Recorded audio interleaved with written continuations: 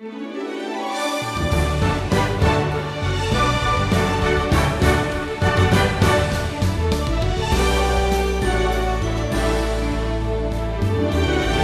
look for meaning in life in an array of worldly pursuits. I'm sure you've met plenty of people who are doing just that. Well, Solomon concludes the book of Ecclesiastes by reminding us of an important truth. Purpose and direction in life are found in knowing, worshiping, and obeying the Lord. And according to Solomon, he says that this is the end of the matter. Stephen called this lesson living for today and that final day. Well, today we sail into port here in the final verses of Ecclesiastes, and as we do, we need to remember that Solomon spent many years of his life out there in the deep ocean of sin. In fact, he nearly drowned. He did come up for air, so to speak, only when he realized he was desperate for meaning and for purpose in life. And by the goodness of God, Solomon was brought to repentance, and he returned to his earlier walk with God, that is, with the wisdom of God on his mind. And we know that because, as I've mentioned before, Ecclesiastes is a private journal about his life. It's written by Solomon, and then more than likely this is going to be given to his son, his successor, Rehoboam. Solomon doesn't want his son, nor does God want any of us, to dive out there into that deep ocean of sin where you never touch bottom. You never get anchored. You're going to simply drift along with the current of your culture without any direction, without any satisfaction in life. So this journal is for us. Now, in these closing verses of chapter 12, Solomon delivers some final thoughts on what we could call here the true meaning of life. And he begins by reminiscing on his search for truth.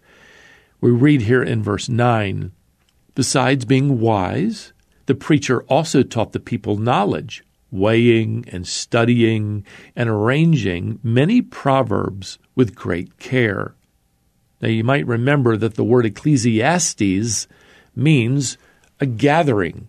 We get the Greek term ecclesia, or the church, ecclesia, from that word. Solomon refers to himself as the preacher. He's the one who's called this gathering. He's got this message that he wants to preach.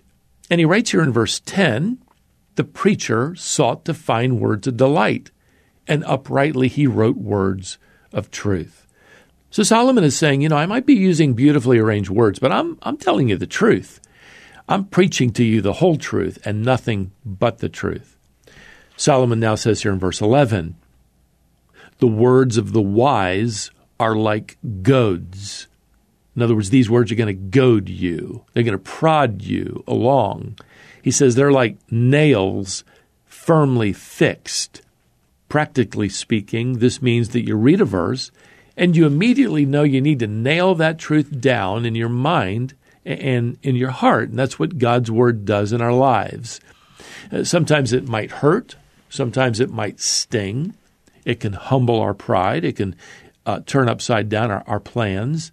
It's going to question our behavior.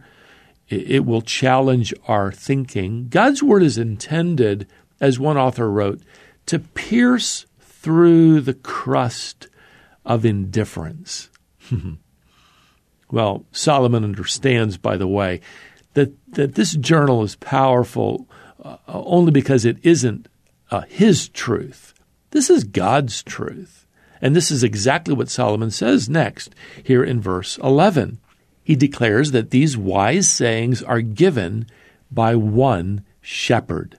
Well, that's a reference to the Lord, the shepherd of Israel, Psalm 80 and verse 1. This is the shepherd Solomon heard his father David singing about in that great 23rd Psalm. "The Lord is my shepherd, I shall not want," there in verse 1.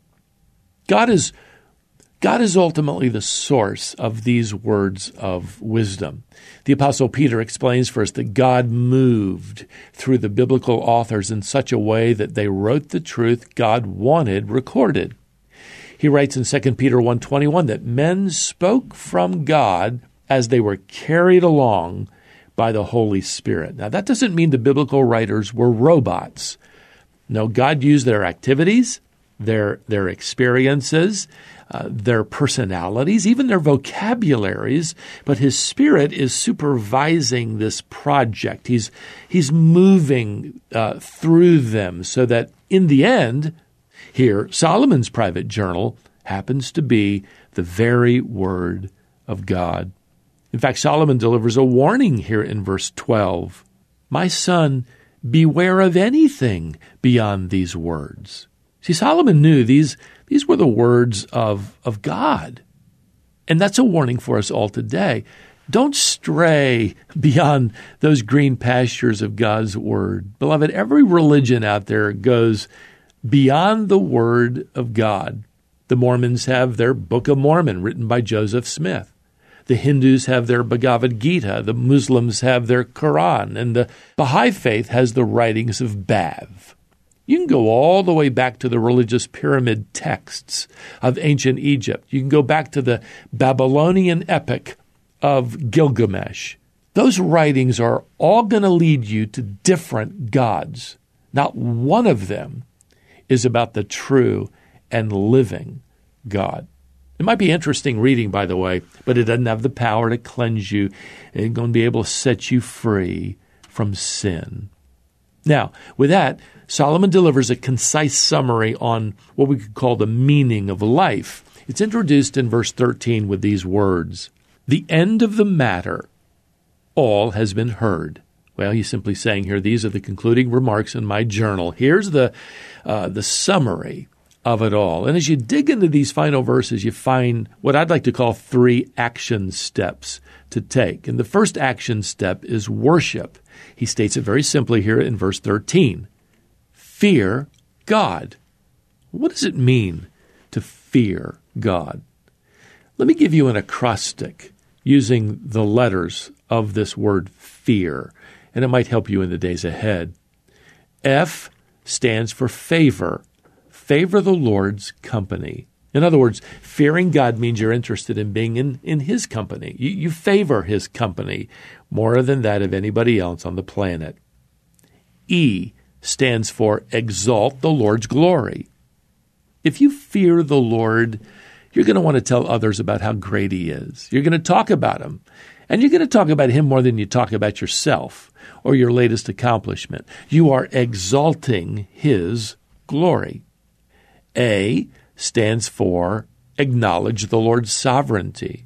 To fear God is to trust Him, especially when He doesn't explain Himself.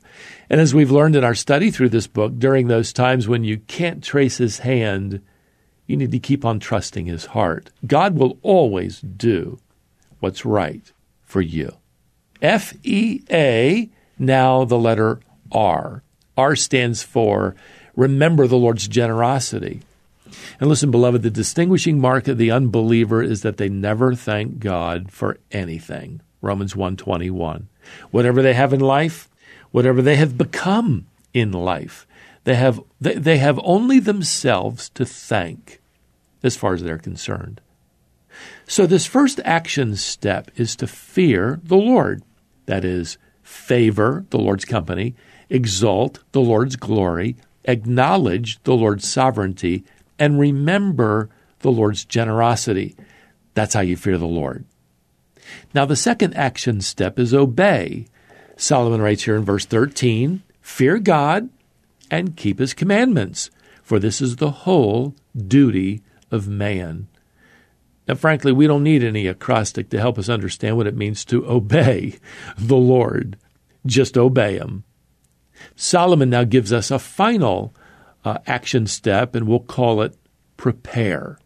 He writes here in verse 14, for God will bring every deed into judgment with every secret thing, whether good or evil. Solomon's journal here is like a hand on your shoulder that shakes you and says, hey, stay alert.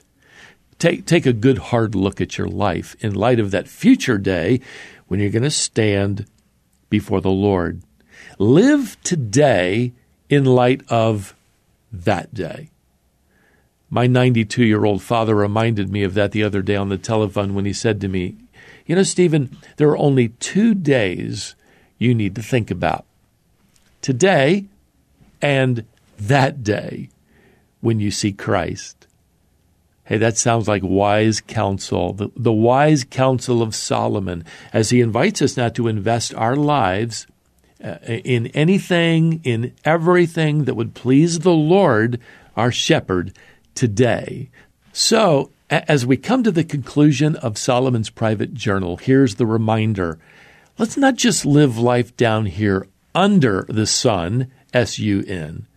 Let's walk through life down here with the Son, S-O-N. And that means walking in wisdom with the Son of God, knowing and following Him as our Savior, our Lord, and our Shepherd, until that day when we see Him face to face. And until then, and until our next study together, beloved, may the grace of the Lord Jesus Christ and the love of God and the fellowship of the Holy Spirit be with you all. Amen.